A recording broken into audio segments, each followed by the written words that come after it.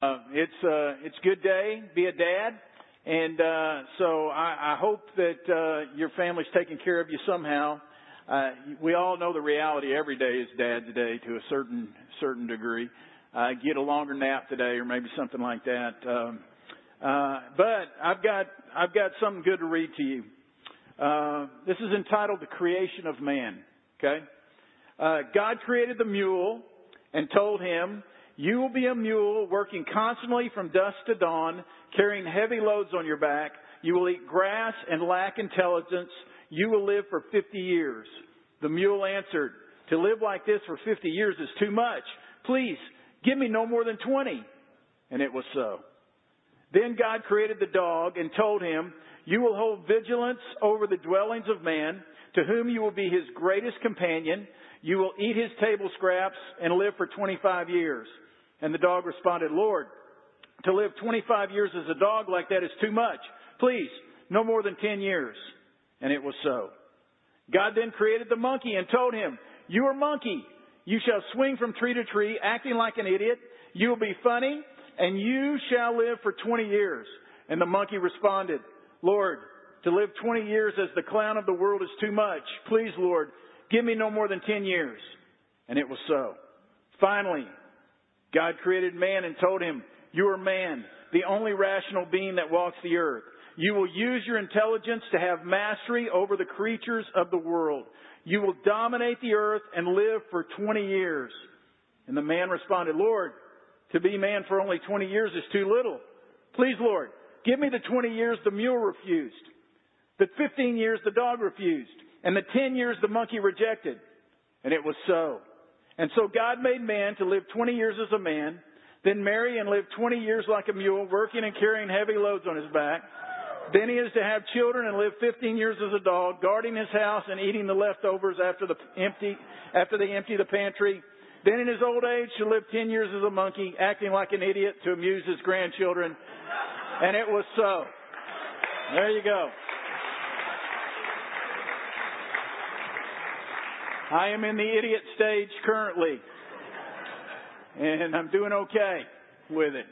Oh man! But dads, man, happy Father's Day. I was reading something this morning, and I just want to share this with you. It was kind of a personal word, but I think it's for us as men, and so allow me to share it with you. I think men, we struggle with a lot of things, and and fatherlessness is killing our nation right now. But we as men struggle with some things. And one of those huge things, to me, blessings are big, especially for fathers to speak blessings over their children. And we struggle with that, walking in the, let me put it this way. We struggle walking in the identity of who we are with God. And I read something this morning. This was a revelation, a brand new revelation for me this morning.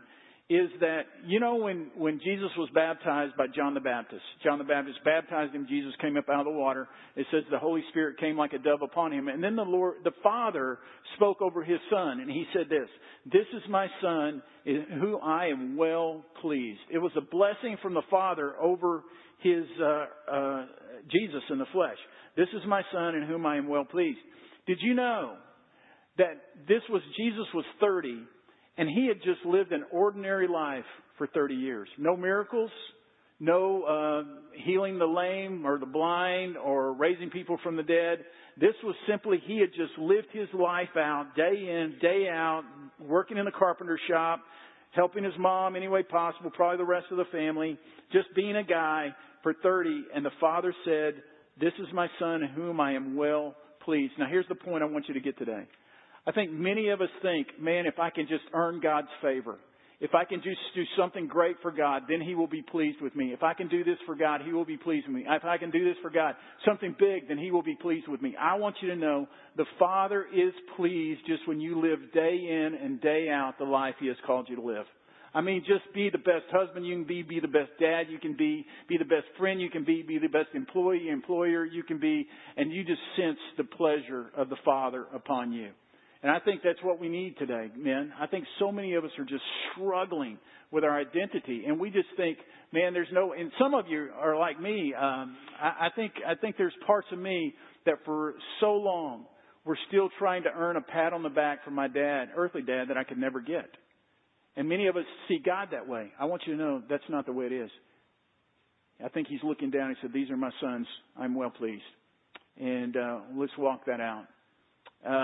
Hey, if you got your Bibles, I want you to turn with me to Joshua chapter 6. We've been walking through the book of Joshua, and we're in Joshua chapter 6. And we call this series Take the Land because the land belonged to them. This was the land of promise. And today what we're going to do is we're going to talk about the very familiar story of the walls of Jericho. And we're going to see it from the historical perspective, but I believe God has a very personal word for us. So don't check out today. I encourage you to jot down notes. You keep alert, because I think the Spirit of God wants to speak closely to your heart today, and I want you to listen. But there was a new pastor, and he was at this small country church. He was a new pastor, and the guy who normally teaches the boys' children's department Sunday school class couldn't be there that day. So they asked the minister if he would go in and teach the boys. So he took advantage of the opportunity, and he just wanted to kind of check out the knowledge they had. So he asked the boys this question: boys, who knocked down the wall of Jericho? Man, there was silence. And the boys kind of looked at each other and they said, Pastor, we didn't do it. And so, man, the minister's just disappointed with the Bible knowledge of his kids. So that week he's meeting with his leadership team, elders, deacons, leaders in the church. And he said, man, I got to tell y'all something. He said, I was in the boys' Sunday school class the other day. And he said, man, I just had disappointment. I asked them who knocked down the walls of Jericho. And their response was, we didn't do it. And the chairman of the deacons said, well, listen, Pastor, I know most of those boys in there, and I would probably say they didn't do it. And now the pastor's totally dumbfounded, and the chairman of his elders says, and Pastor, I know their families too, and they're good families. I know they didn't do it. They didn't do it. And finally, the head of the finance committee said, Pastor, I know this is really bothering your heart. I can just tell it's all over you. It's bothering you deeply. He said, I tell you what, we got enough funds in the benevolence fund. Let's just take care of it. We'll rebuild the walls of Jericho for you. You know, the walls of Jericho is a story that we probably all know on different levels. And today what I want to do is I want to historically unpack it and then get very personal with you, if I can do that. So hang on to it. Joshua chapter 6, I'm not going to read it all. But I'm going to read some of it so you get the gist, because some of you may be new to the Scriptures. And then I want to talk to you. It says this, Joshua 6, verse 1. It says, now the gates of Jericho were securely barred because of the Israelites. No one went out, no one came in. Then the Lord said to Joshua, see, I have delivered Jericho into your hands, along with its king and its fighting men. Mark that. I have already delivered Jericho into your hands. Verse 3. March around the city once with all the armed men. Do this for 6 days. Have 7 priests carry trumpets of ram's horns in front of the ark. On the 7th day, march around the city 7 times with the priests blowing the trumpets. When you hear them sound a long blast on the trumpets, have the whole army give a loud shout. Then the wall of the city will collapse and the army will go up, everyone straight in. This is what the Lord has talked to Joshua about. Joshua's a great leader, but now he's got to go give this to the rest of the people. What a hard task. So in verse 6, so Joshua, son of Nun, called the priests and said to them, take up the ark of the covenant of the Lord and have 7 priests carry trumpets in front of it. And he ordered the army, advance, march around the city with an armed guard going ahead of the ark of the Lord. And when Joshua had spoken to the people, the 7 priests carrying the 7 trumpets before the Lord went forward blowing their trumpets, and the ark of the Lord's covenant followed them. The armed guard marched ahead of the priest and who blew the trumpets, and the rear guard followed the ark. All this time the trumpets were sounding.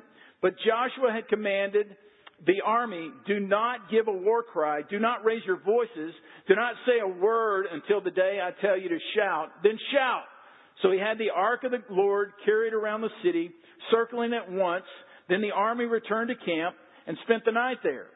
So Joshua got up early the next morning, and the priests took up the ark of the Lord. The 7 priests carrying the 7 trumpets went forward, marching before the ark of the Lord and blowing the trumpets.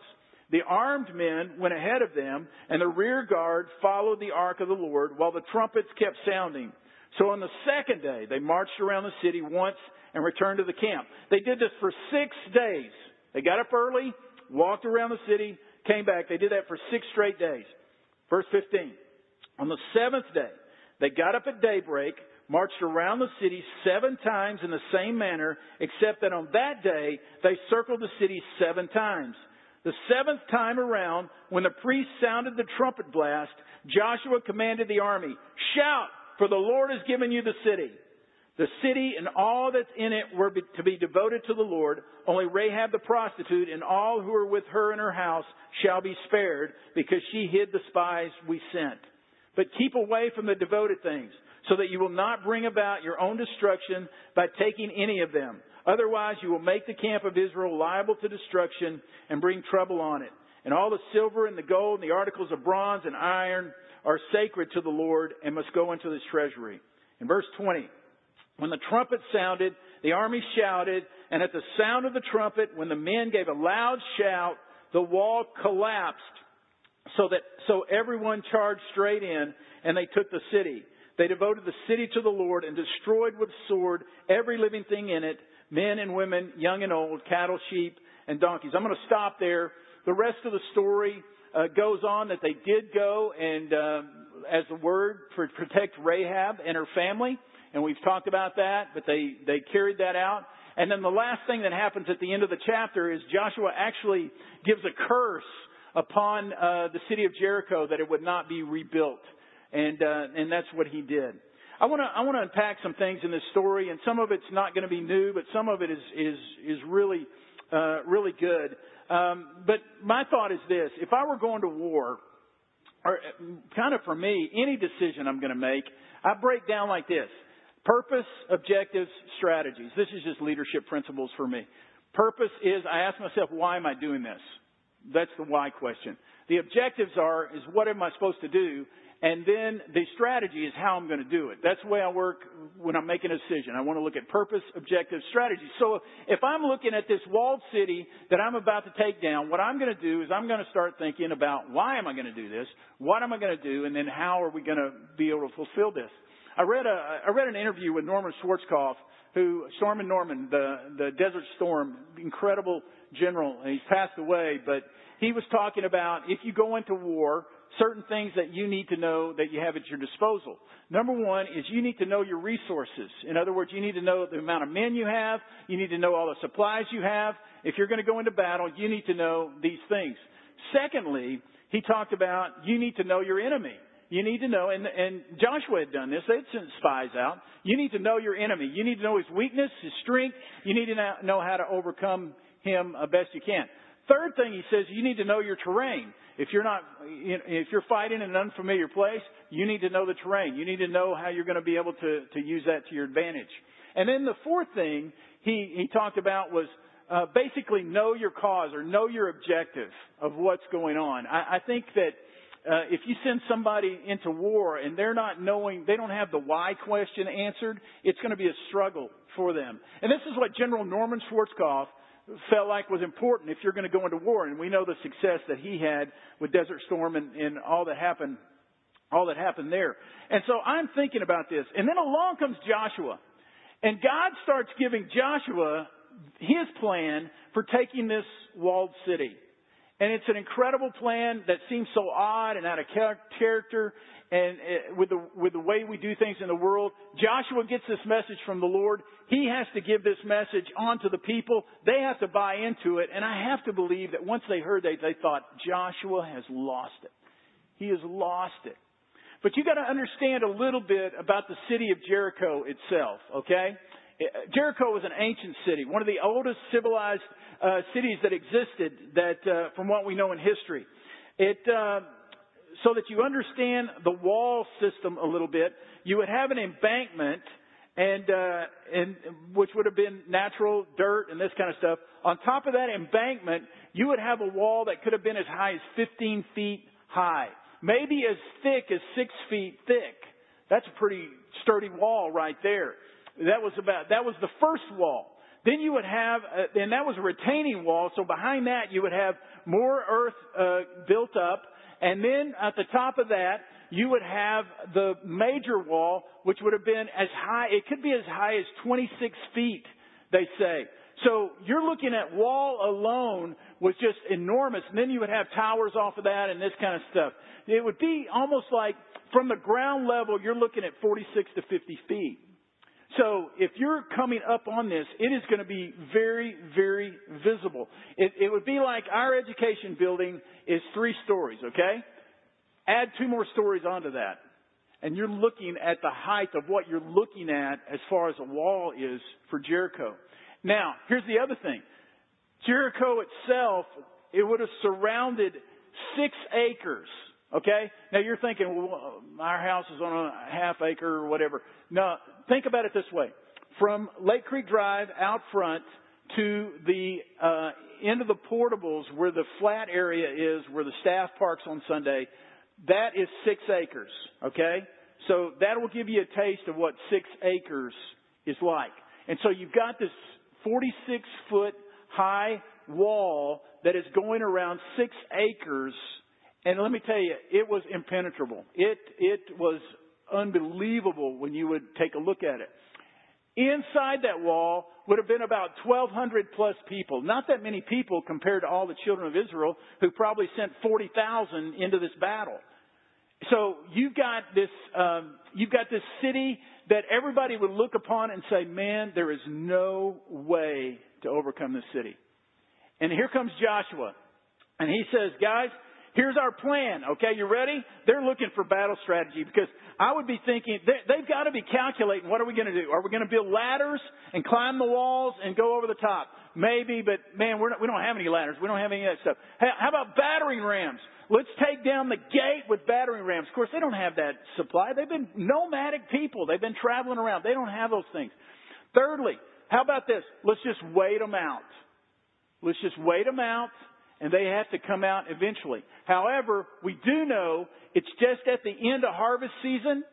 And what has happened is that they have more than enough supplies in there. They could last for years in there. And there's no way the children of Israel could last for years because they would run out of supplies out where they're at. So they didn't have the ladders. They couldn't do that. They couldn't battering ram. They couldn't outweight them. So what in the world are they going to do? So here comes Joshua. Guys, here's the plan. First plan is this. We're going to take the armed warriors. That's the point of the spear, man. These were the warriors. These were the guys. We're going to take the armed warriors, and you're going to be first. And then what we're going to have is we're going to have the priests, and the priests are going to be carrying the Ark of the Covenant, which symbolized the presence of God with them always. And so you would have the Ark, and then behind that you would have the rear guard to clean up things and to take care of the things on the back end and to come rushing in when that was going to happen. So this is what's going to happen. Armed warriors, priests, the presence of God, the rear guard. And what you're going to do is on day 1, we're going to get up early in the morning. And what you're going to do is you're going to walk around the city, no talking. None. That's probably the miracle. No talking at all. We taught first grade this week in Bible story. That would have been a miracle if there was no talking. But this is what you're to do. No peep. The only sound is going to be the shofar, the trumpets that the priests are blowing. 1,200 people inside a walled city. Day 1. I've got some sound just to see what they heard as they were. This is what the people heard.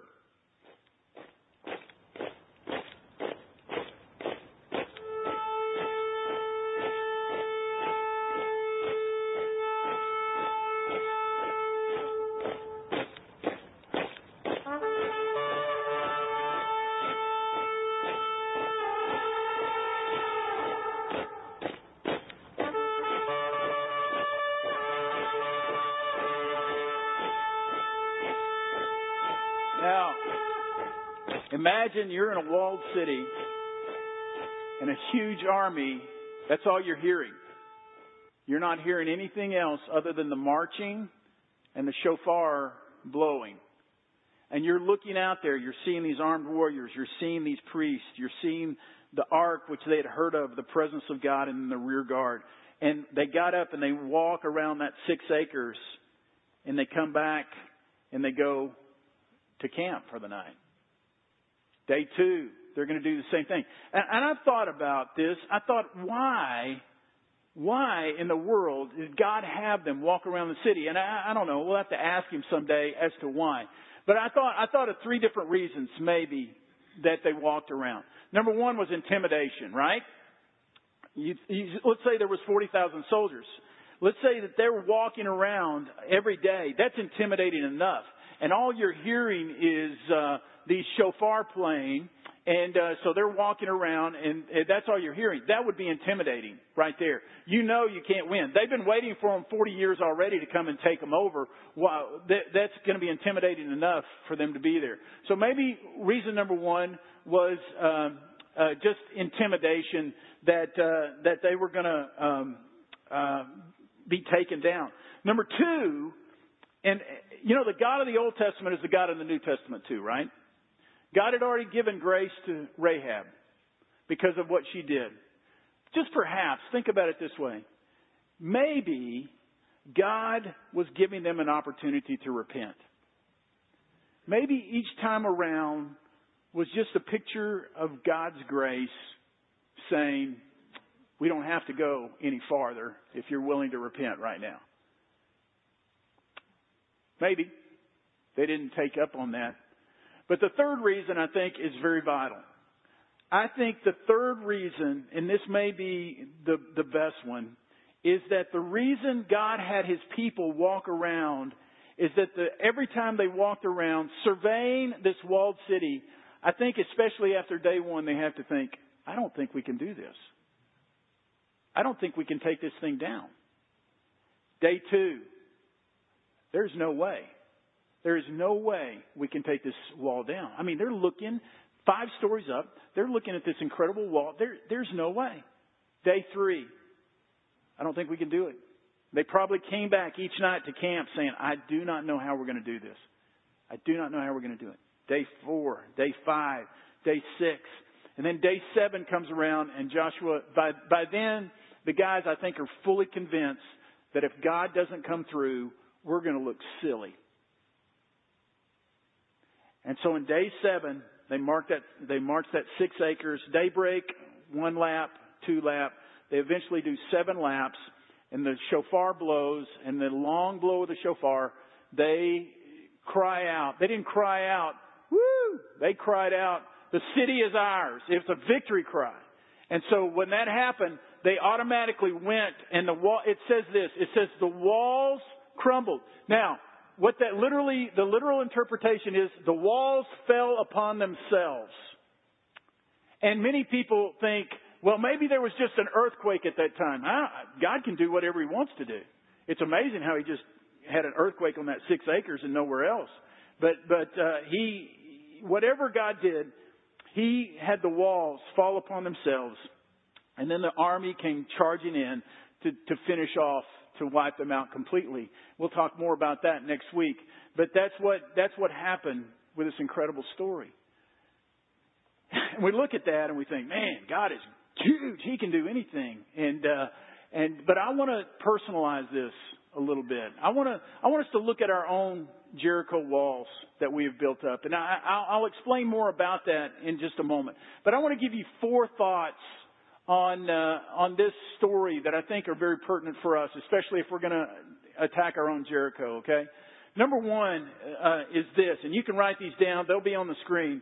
But number 1 is this, is that victory has been secured, but the battle must be fought.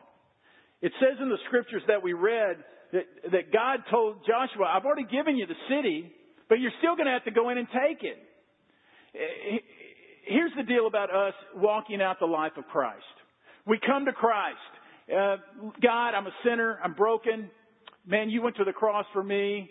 I give my life to you. I submit to you. I abandon to you, God, because you are God alone. I'm not. I don't have a chance without you. I submit my life to you, to obey you. And when we do that, what happens is we are introduced into the body of Christ. We're new creations in Jesus Christ. But that does not mean that there's not going to be daily conflict that we have to go into. In fact, Stu Weber, who was a special ops guy who's wrote many men's ministry books, he said, whenever somebody comes to Christ, you ought to just say, welcome to the battle. Because that's what happens. Some of you came to Christ and nobody ever explained to you about spiritual warfare. Nobody ever explained to you that there's an enemy that hates your guts. But I want you to know the victory is yours in Christ Jesus.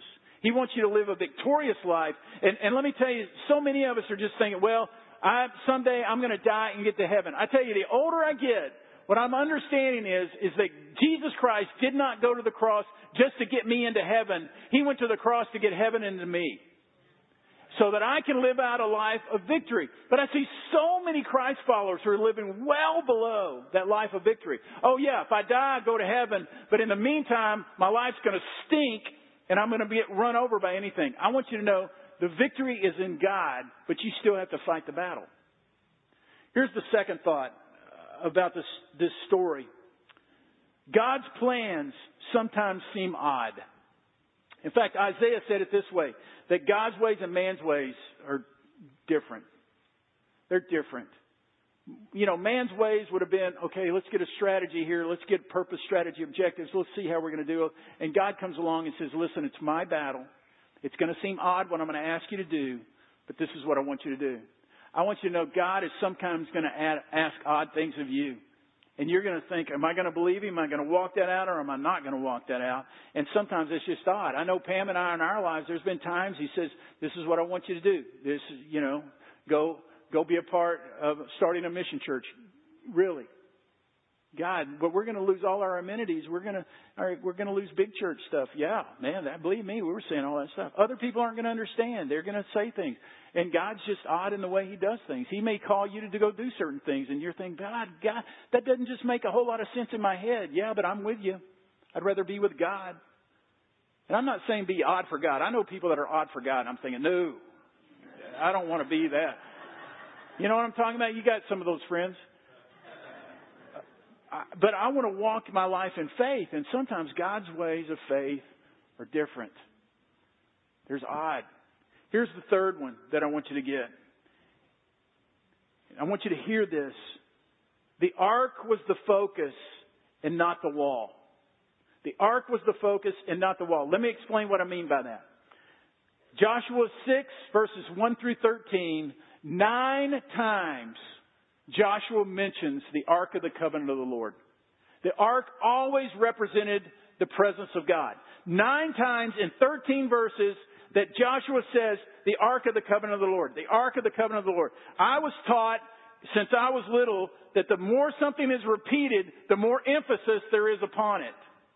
And so if I know in those verses, 13 verses, 9 times it's talking about the ark, it's telling me that that's the most important thing in those 13 verses.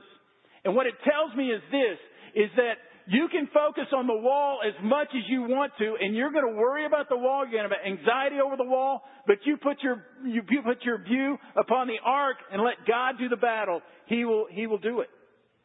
But we are so busy looking at our problem. We're looking at the walls. And I'll talk more about this in just a moment. We're looking at this instead of putting our eyes on God. Here's the fourth thing that I want you to grab right quick. And that's this. Faith in God is the most powerful force in the world. I said faith in God. I didn't say faith in man. I didn't say faith in your own strength. I didn't say faith in money. I didn't say faith in a nation. I said faith in God is the strongest force ever. It says in Hebrews 11 verse 30, by faith the walls of Jericho fell after the people had marched around them for 7 days. By faith the prostitute Rahab, because she welcomed the spies, was not killed with those who were disobedient. Faith in God is the most powerful force. So many of us are putting faith in our own skills. We're putting faith in the United States of America. We're putting faith in our government. We're putting faith in our school system. And I want the best school system. I want the best government we can possibly have. But let me tell you, we will only have that as we have the faith in God. And so if we're approaching these walls of Jericho that we are battling, the question is our faith in God or is our faith in our own abilities? Now, let me get personal. What is your Jerichos that you have built? What are your walls that you have built? And I think some are internal, some are external. Let me give you an external. And what I'm talking about is, how do we walk out this victorious life in Christ? We're called to walk out. You know, Jesus said, I've come to give life to the fullest. And He said before that, the enemy comes to kill, steal, and destroy. I've come that you might have life to the fullest. How do we walk out that full Christian life and not walk just, I go to church but I'm bored with that and my life. Yeah, but I'm going to go to heaven someday, but my life's not full of the joy of the Lord. It's not full of the fruit of the Spirit. It's not full of any of that stuff. But hey, I'm going to heaven someday. How do we walk out that life in victory? That we need to walk out. But what are these walls? So externally, what are some external walls? Some is family. Man, if I get serious about Christ, my family is all against me. My spouse, man, they are a wall in themselves. I cannot overcome that, man, because they keep me from walking. They steal my joy. They steal everything about me because of this external. The people I work with, man, they're a wall. They just keep me from walking in Christ. I let them take me down. There's those walls. You know, there's other countries that literally the wall is, if they live for Christ, their life is taken from them. That's not the place in the United States, but what if it were? What if there was this wall of, man, God, you need to take down that wall so I can walk in freedom with you. External walls. Some of you have them, probably not a whole lot of you have too many. You may have a spouse that's not walking with Christ, or your family has kind of blackballed you because you're a Jesus person and that kind of thing. And you're just praying, God, would you just take down the walls? And some of you are thinking, God, take down the walls and do it yesterday.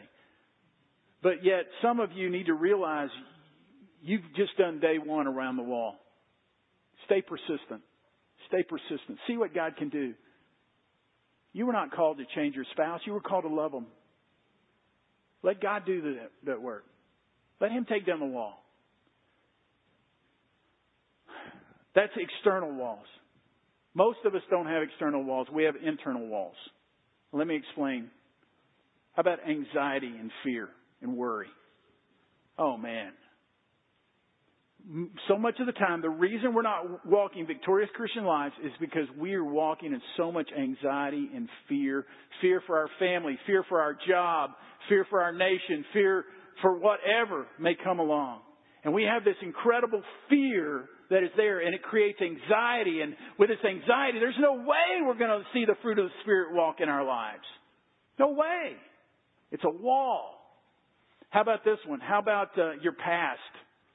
Oh, Mark, my past, man. I've got sin in my past, or I've got abandonment in my past. I got abuse in my past. I'm just going to have to live out the rest of this life in the flesh.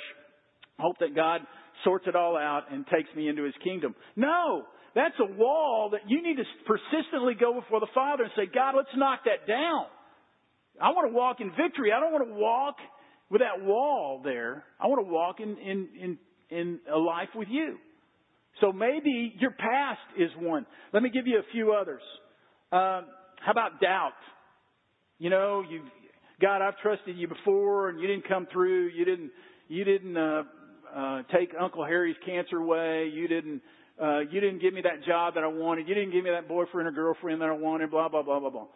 And we make excuses, and we start, God, I'm just going to doubt you. And so that doubt comes along, and it's a wall that we put up. Here's another one. Sin strongholds in your life. There's just a sin area that you just cannot rid yourself of, and it's become a Jericho wall, and you just can't get past it. Or how about this one? Just, you don't want to. You want to go to heaven someday, but you don't really want any more than you've got now. Man, my job's good enough, my family's okay, making enough money and making more than my parents made, blah, blah, blah, all this kind of stuff. And then, so you're just honest enough to say in your heart, I'm not sure I want a full life in Christ. And that's a wall of Jericho. That's keeping you from experiencing life the way He intended for you to live it. What's your wall? I don't know what it is. I can't make it up for you. I don't want to make up a wall, but I would say probably most of you have one. Because if not, we would be walking a lot more joyful lives than we are. So how do I overcome that? Well, it's a matter of faith. Who are you putting your eyes on? Are you putting your eyes on those walls? Are you putting your eyes on that anxiety and doubt and fear? Are you putting your walls on people that are saying you can't do that? Are you putting your walls on your spouse and your family? Are you putting your faith and your eyes upon God alone? He is the one that's going to take the walls down. Mark, I've tried. Okay, day 1. Let's go to day 2. Let's keep going. Let's see what He's going to break down. Let's see the walls He's going to break down right there. He desires for us, above all, to live close to Him in an abundant walk with Jesus Christ. But we put up walls. Let me end with this. Personal story, and God always gives us personal stories we don't like, but we get them. Pam called me up. We had vacation Bible school all week, and it was a pretty tiresome week at times, and I was up here just kind of seeing everything to the end, and Pam had gone home. And she sends me a text and says, there's something under the deck in their backyard. We got a nice backyard with a deck back there and this kind of thing. She said, Gracie, our dog's going crazy. There's something under the deck. And she had taken a picture, and she said, I think it's a skunk. And I thought, oh, no. And I got home, and I walked back there, tentatively, but I walked back there, and it's getting dark, and so I could tell something had kind of gotten on the deck, so I kind of block off the entrance there, thinking it's not there and that kind of stuff. And but I didn't see it, and I'm doubting my wife, to be honest with you, at this point. I'm thinking, I'm not sure about that. And so, but I could tell the next day when I got up, something had dug out around that area, and got a problem. And so I block off some other things, call Wes Tanksley, your basic local rodent killer, kill your bugs, and called Wes up. Wes, Pam, I'm still blaming her. Pam says we think we got a skunk, and so Wes comes over and setting a live trap and everything, and finally, Joe was with you the other night, and we were looking through the slats there, and sure enough, there was a skunk. I did not see it that clear. I'm thinking, is that really a skunk? And I'm trusting Wes at this point. Yes, it is. So we try to work things out. And in the meantime, let me tell you what that skunk has done. Let me just say this. I eventually saw the skunk, and Pam was right. There was a skunk. Not only one skunk. And I know, man, I'm telling this story, and somebody said, Mark, that skunk could be rabid. You know that? Yeah, I know that. Good night. I'm not going to pick it up. Skunks get under there because they're going to have little ones. I know that. I mean, I know that. But our house is a great house to come to. I mean, but here's the deal. The skunk is under the deck in the backyard. That's my dog's backyard. And we love to go in the backyard. We got a nice deck. We like to go sit. But let me tell you, the dog can't go out there. The dog can't enjoy what is theirs. We can't enjoy what is ours because of that. And now, first of all, we're just thinking, let's avoid it. Now, Gracie, she can't go out there, avoid it completely. But last night, we had the college and career group coming over, grill burgers and that kind of stuff. We were out there, no problem. Thank goodness skunks are nocturnal. And we're out there in the backyard. Everything's fine. Very tentative, obviously. And we didn't tell them while they were out there, a skunk out. No, I'm joking. But what happened this morning, obviously, we saw them pretty thick out there. And but here's the deal. Here's where I'm going on this, not just tell you a skunk story. Because of that skunk, we could not enjoy what was ours. Now, there was two ways to deal with it. One was to avoid it completely and not go out there. Or number two is we'll just live with it. I think that is the way we have become with these walls of Jericho in our life. We have allowed things into our lives, whether they're sin areas or they're areas that we walk in doubt and unbelief and anxiety and fear. And we've just decided, I will not live in all that God has for me because of these things in my life, just like the skunk. Or number two is they're there, I'm just going to have to live with it the rest of my life. That is wrong. That's not the way God intended for us to live our lives. He loves us incredibly. Yes, there will be suffering. Yes, there will be hard times. But yet, if we're keeping our eyes and our gaze upon Him and our faith is in Him, we'll see the walls come down. I really believe that. And it's a matter of us refocusing. God, and today, this is where I'm calling you out. Especially I'm calling you men out. And I think men, we have seen the faith as so passive. We have let women take the lead because we see the faith as passive. Let me tell you, if I were calling you to war, you would not be passive. And I think that's the welcome to the war. We need to take down the walls of Jericho for our children, for our families. We need to take these down. And I'm just asking you, in just a moment, there's going to be people up here to pray with you. There's going to be these steps, an opportunity to come. Maybe this is day one. Maybe you're tired of those walls. You're tired of that anxiety and that fear. You're tired of your past weighing you down. You're tired of that sin area. Well, let's come. Day one. Let's lay it out before the Lord. Let's march up here. Let's lay it down. And then let's go. Day two. Just lay it before the Lord. Also, there's an opportunity for the Lord's Supper here. There will be people to pray with you. What I'm just saying to do, let's take the battle that is ours, the victory that is ours, and let's walk it out. You pray with me right now.